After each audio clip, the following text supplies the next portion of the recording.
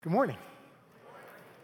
You know, there's something on my heart today as I prepared for this message and just our day to day. And we live in a society that is so consumed with comfort that I think we often miss the blessings that come with stress, with difficulty, with even tragedy.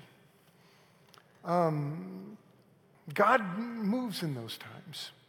God works incredibly through those times. You know, we're in this series called Asking for a Friend, and today we're dealing with a heavy topic, the topic of why do bad things happen to good people? Now, this is a question that's come up in all of our minds. It's a question that's been in our conversations. We've had times that we've talked about this among our friends and families. And you know, I found in my life, this is a tough topic to face, and this is a challenging passage we're going to look at today, interesting passage. And I found that when you have to face something hard, it's better to run at it. So if you have your Bibles, turn to Luke 13. That's where we're going to be today. And let's stand together and let's look at this passage. And let's just run at this topic today and tackle it. Verse 1, we're going to 1 through 5 today, verses 1 through 5.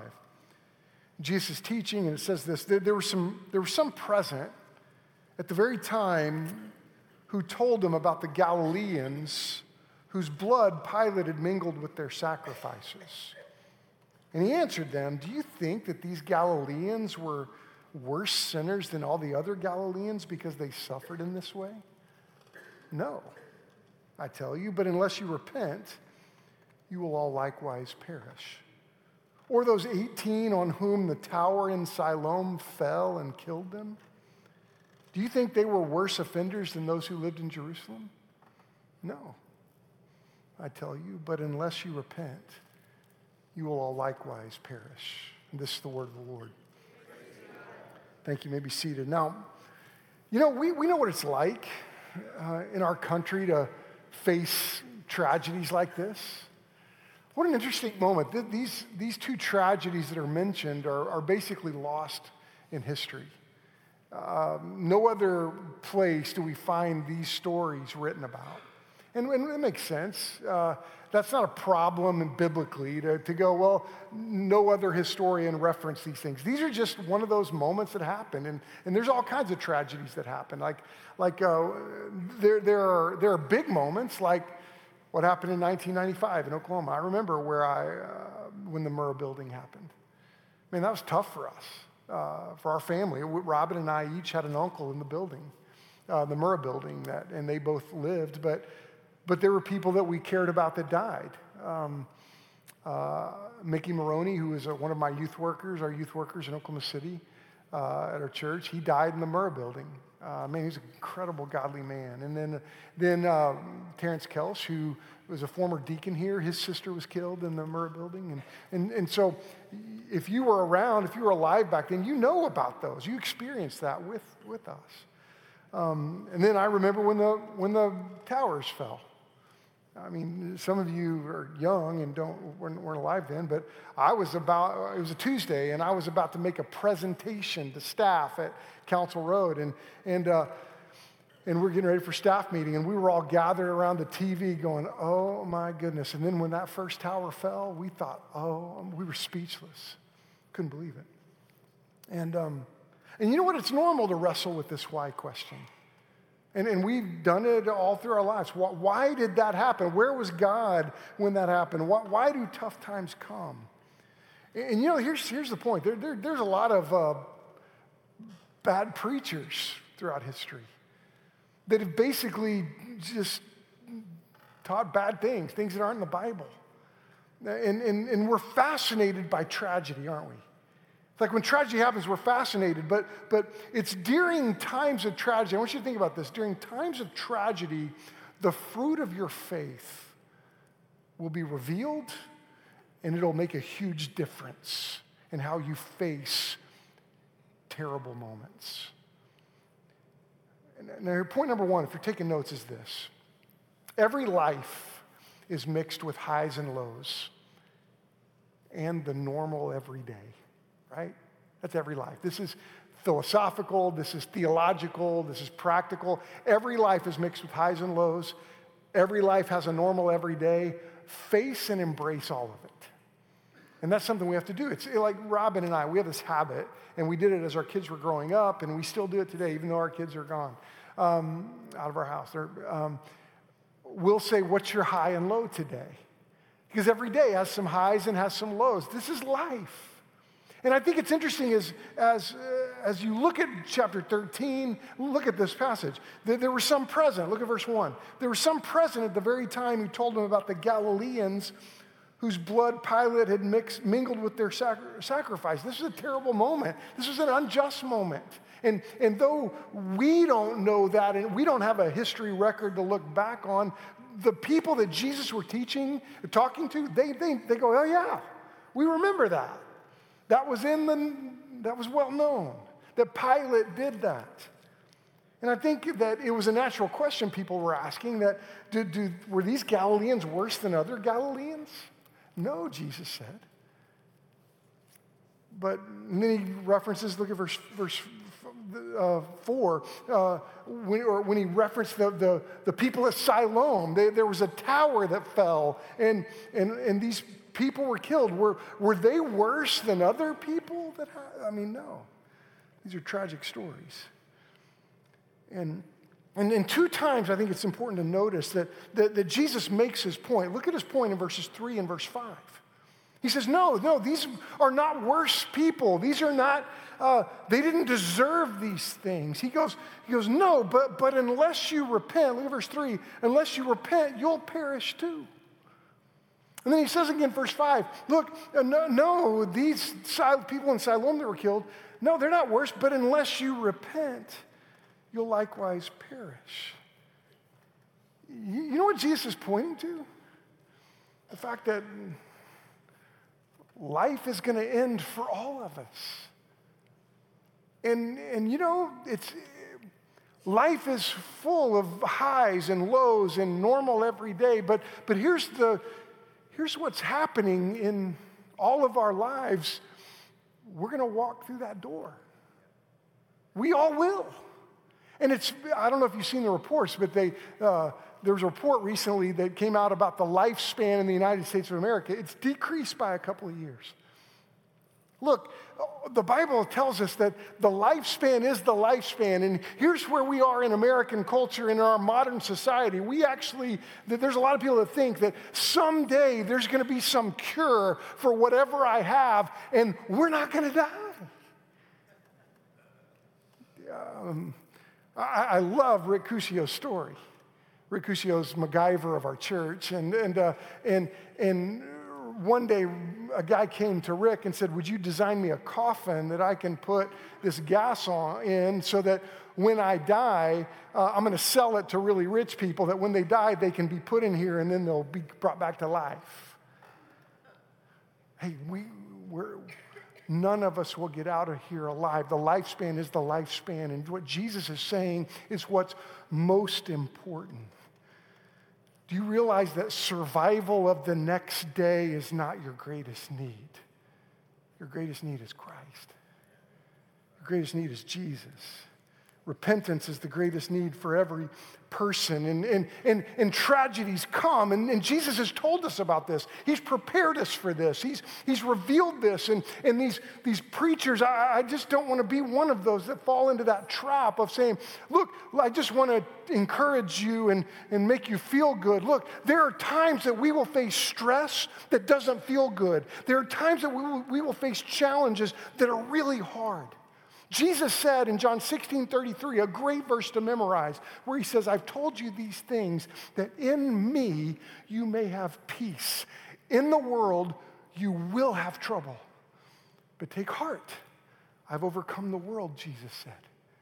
And I think it's very interesting as you look at what the message here that Christ is saying and what he's communicating. And now if you look at chapter 12, just a chapter over, you see he had just told the story of the rich young ruler. You remember that story? It was a parable. This little verses 1 through 5 is stuck in between all the parables that Luke recorded.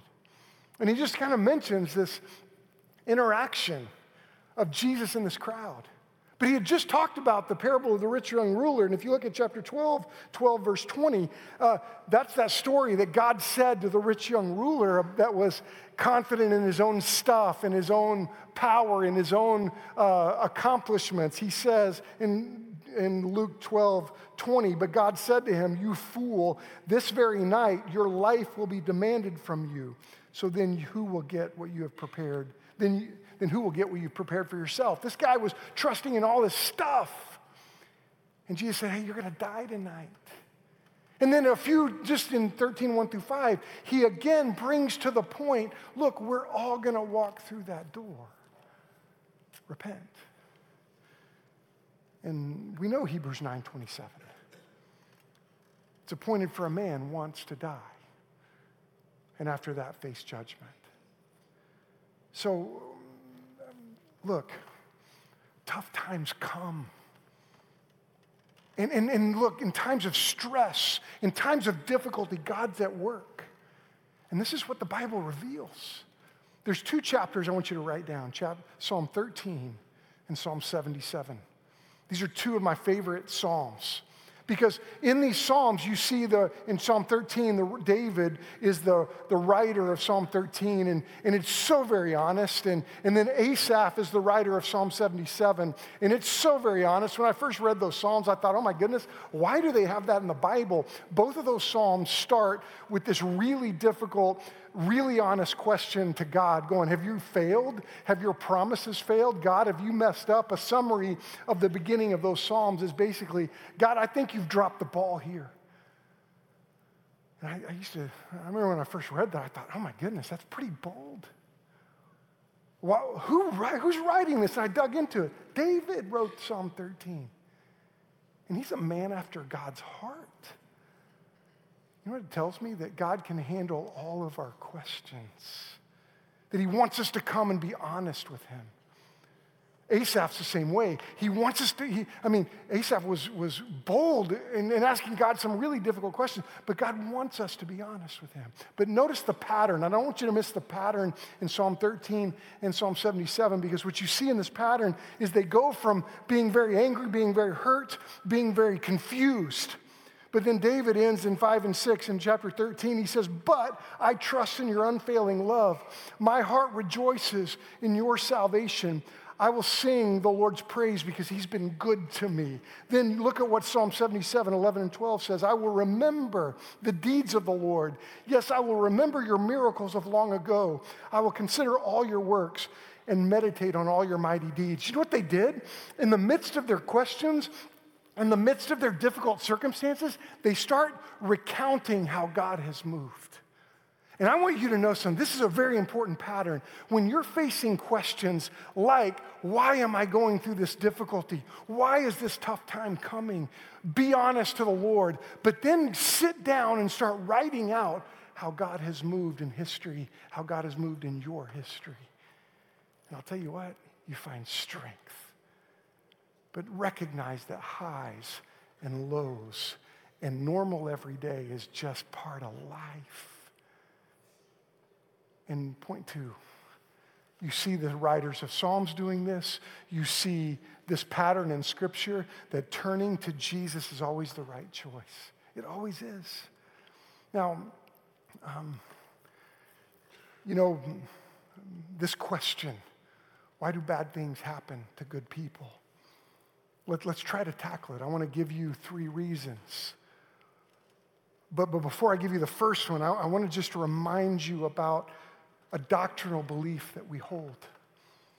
You know, we believe in the Scriptures, and we believe that the Scriptures reveal the kingdom of God is our destination, that God is bringing his kingdom to earth, but this kingdom will one day be in heaven forever in glory. And in our Baptist Faith and Message, Article 9 talks about the kingdom of God. It says this, that the kingdom of God includes both his general sovereignty over the universe and his particular kingship over men who willingly acknowledge him as king. Now let's think about this, that God is in charge of everything. God is at work. It's called the providence of God, that God is moving in the world, but God is particularly involved in the details of your life and my life, in the life of every human being. And that's why it says in Hebrews 9, it's appointed for a man once to die.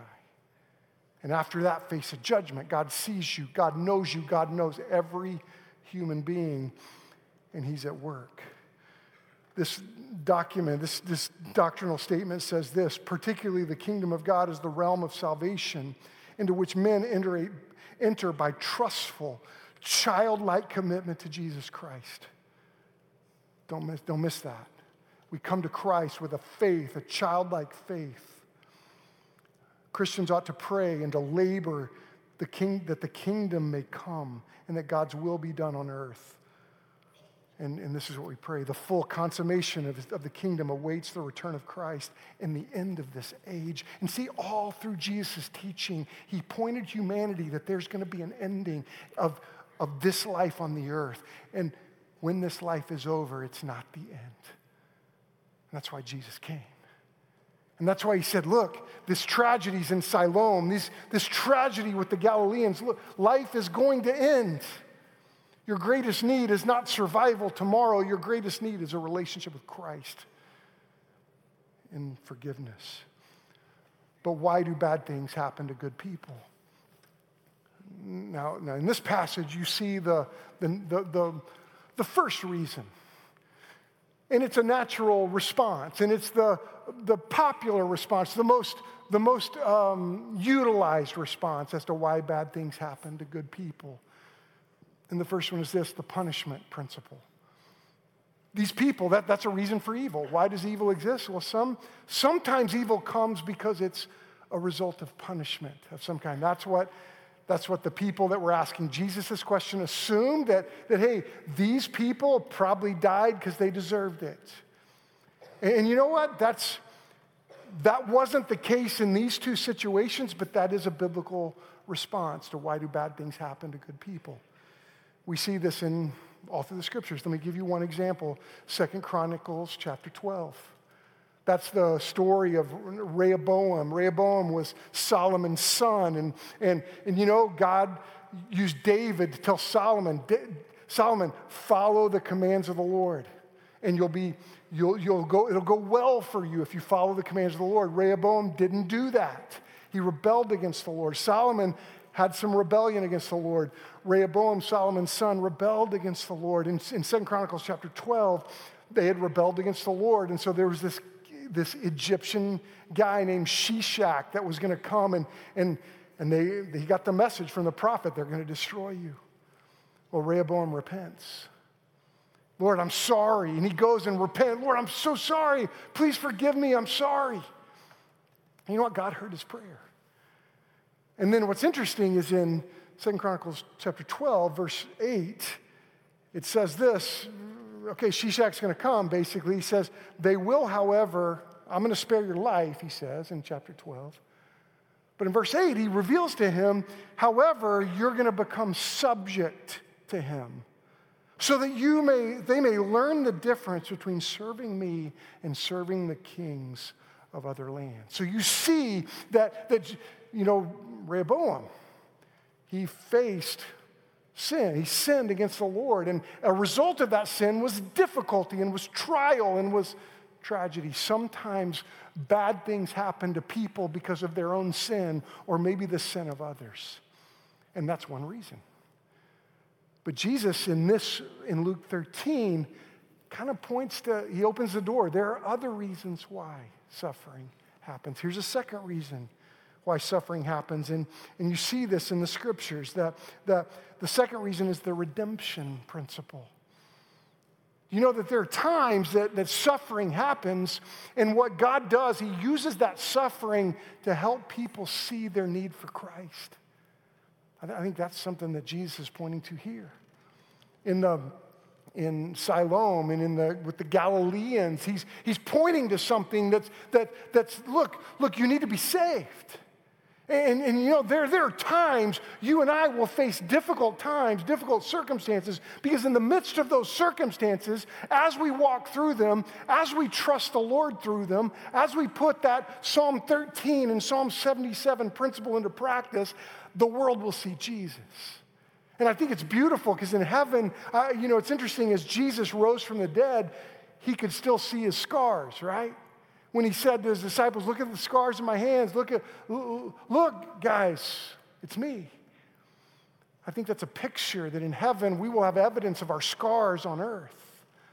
I think in that we'll see glory. We'll praise the Lord for how he brought us through, how he strengthened us, how he helped us, because look, there are times that suffering happens, and the redemption principle is at play.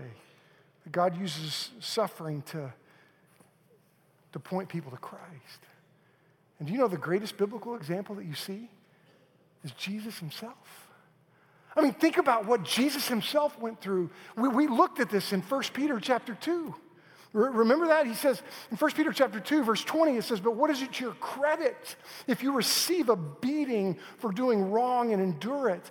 But if you receive a beating for doing good and endure it, this is commendable before God. To this you were called, for Christ suffered for you, leaving you an example that you should follow in his steps. And it says, he committed no sin, no deceit was found in his mouth. When they hurled their insults at him, he did not retaliate. When he suffered, he made no threats.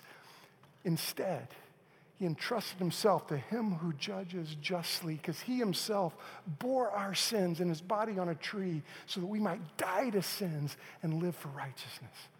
You know what you see? You see this redemption principle at play in Christ's suffering. And I want you to know there are times that we will go through very difficult circumstances, very challenging times, and God will use it to point the world to Christ. And though it's difficult on this side of eternity, in heaven we're going to be like, oh my goodness, look at what God has done. And you know, I think it's right, though it's hard.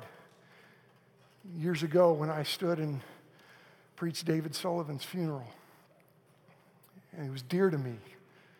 And if you know my story with Justin Sullivan dying, this young man who died in my life, and we started a baseball ministry and seen God do all kinds of things.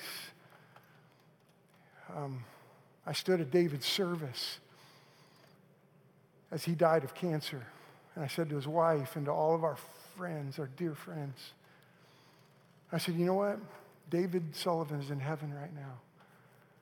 And I guarantee you, he's already walked up to the Lord and seen how God has moved through the loss of his son and through the struggles in his life.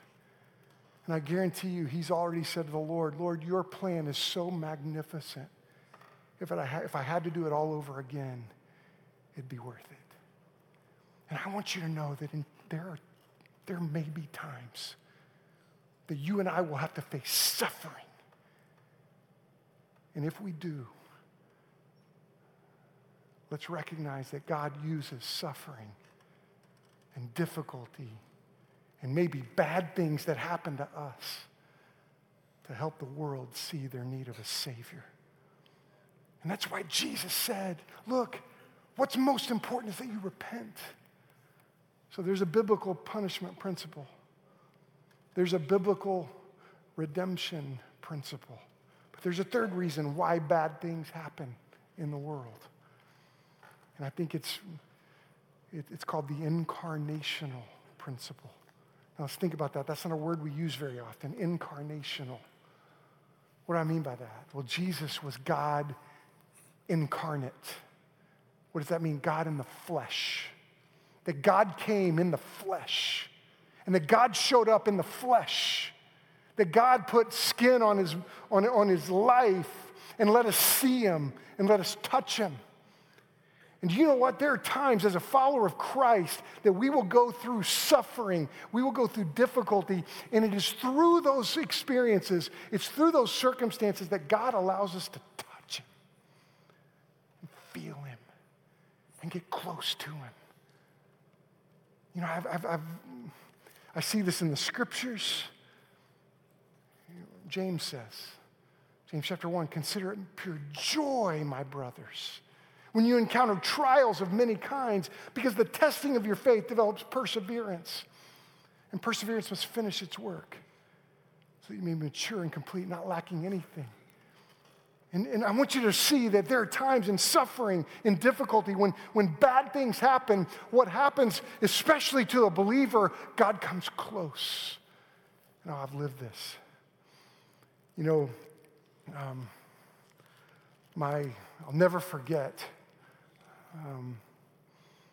having to stand and preach David Valerian's funeral. And I can't explain to you the pressure that I've often felt standing to preach a funeral. But this one was just unusually devastating for me because David was one of my dearest friends. And he was killed tragically on a Friday night.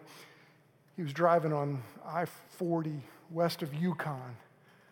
And it was raining, and a car has a rollover accident in front of him. David's in the truck with his wife and 2 of his kids. And he sees this car roll over. So David, being David, stopped, jumped out of his truck, and went and pulled this family out of an overturned vehicle. And man, he gets them out, gets them all squared away, puts them in his truck. They're waiting for the ambulance. And they got him out of the car.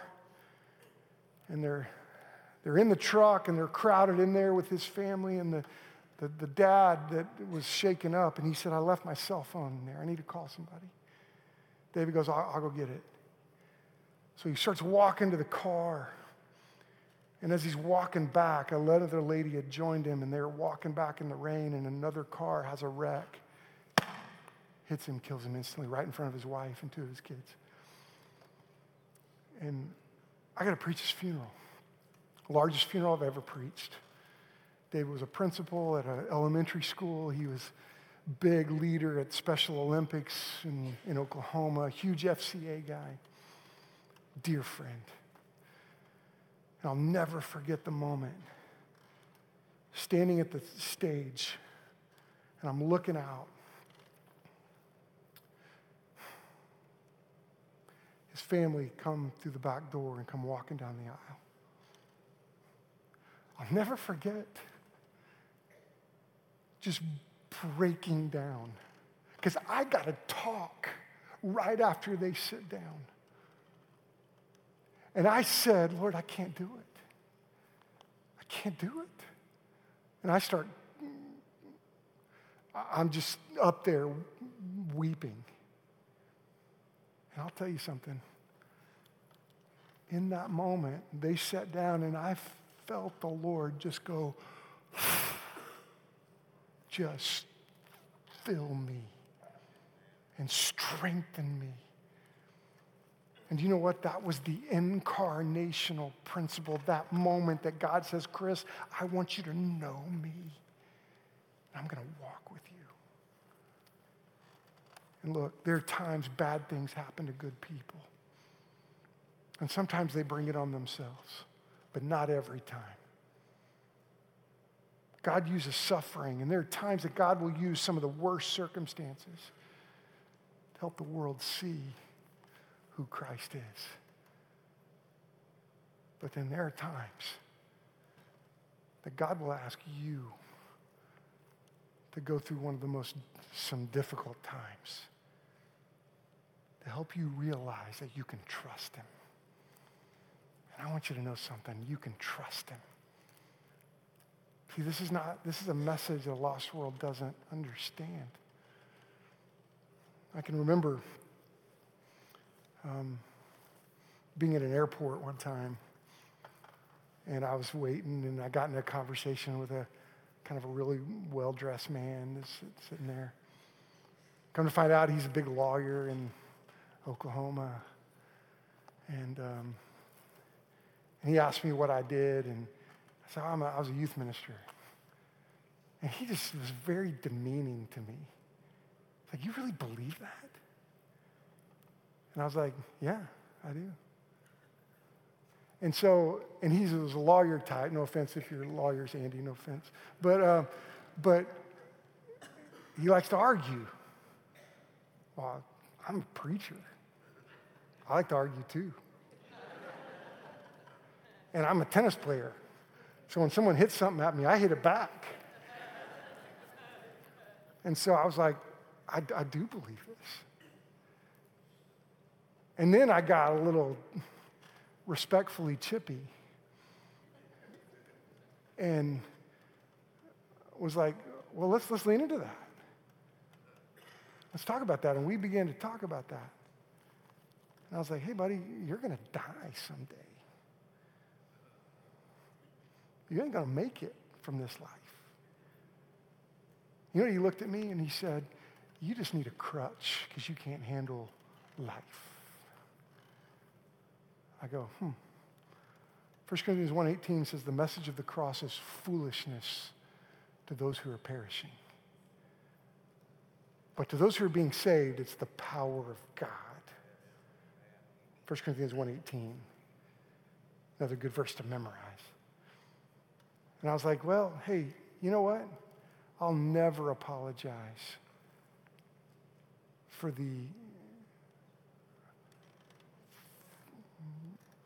understanding that I need a Savior. I said, hey, buddy, you need a Savior too. That's what Jesus is saying in John 13, 1 through 5. Or Luke 13, 1 through 5. Sorry, let me get the right book. Luke 13, 1 through 5 is that, hey, life's going to be hard at times, but God's faithful, and you can trust him. And do you know how you come to Jesus? You come like a child. We're going to have an invitation. And I want to tell you what's going to happen right after that invitation. Right after that invitation, little Amelia is going to be baptized. And I just sat over here and talked to her right before the service. I said, oh my goodness, Amelia, I'm so proud of you. Because do you know how we're supposed to come to Jesus? Like Amelia. You go tell Amelia that God can't be trusted, she'll look at you like you have 3 heads. If you say to Amelia, Amelia, do you know you can trust Jesus? Of course I do. That's how we're to come to Christ, with a childlike faith. See, we get older, we go through some tough times, and we start to complicate things. And you know, the truth is, life's going to be mixed with some highs, some lows, and just some flat out normal. And your greatest need in your life is to come to Jesus and be saved. Has that happened to you? You might say, well, Chris, how do I do that? Well, the Bible's very clear. It starts with the fact that you're a sinner and you need a Savior.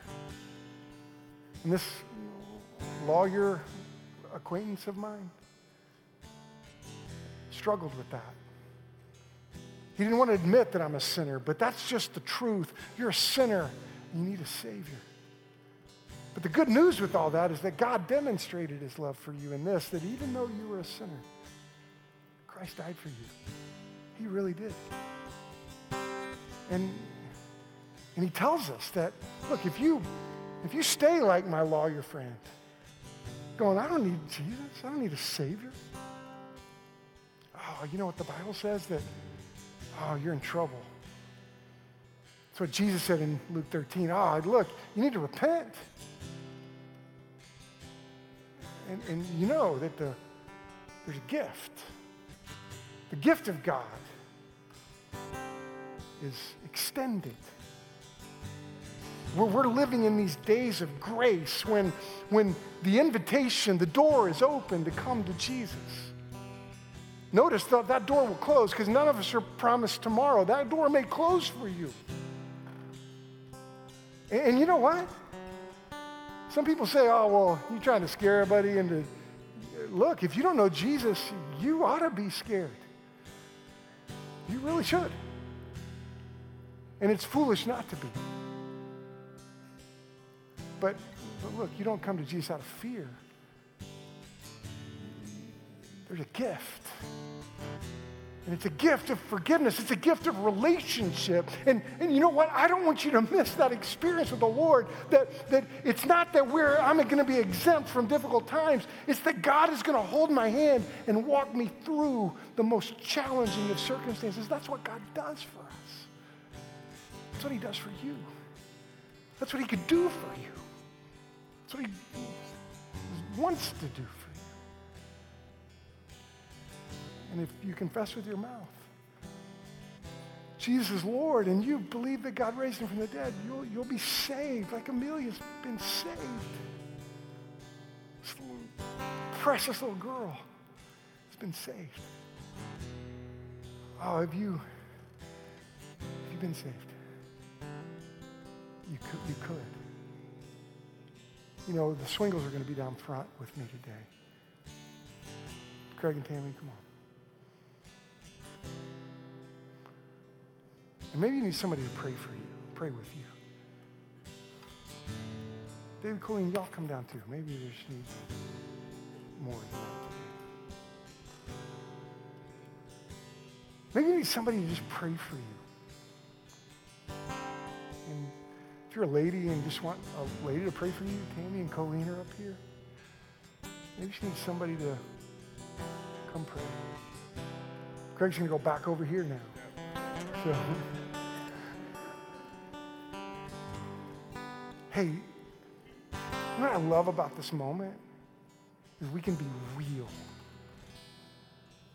And that's so critical. If you need Christ, that's why God put our church here. Maybe you need to just bring some fears to the Lord. You can. Maybe you're going through a tough time and you just need to see him. He'll turn into him the right thing. Would you stand where you are? Lord Jesus, I love you and I thank you for how practical and real your word is. I thank you for how clear it is. And I pray that today your Holy Spirit would move among us. And I thank you, Lord, that you have spoken to difficult circumstances. And so would your Holy Spirit move us even now? In Jesus' name. Amen. Our altars are open. We invite you to come.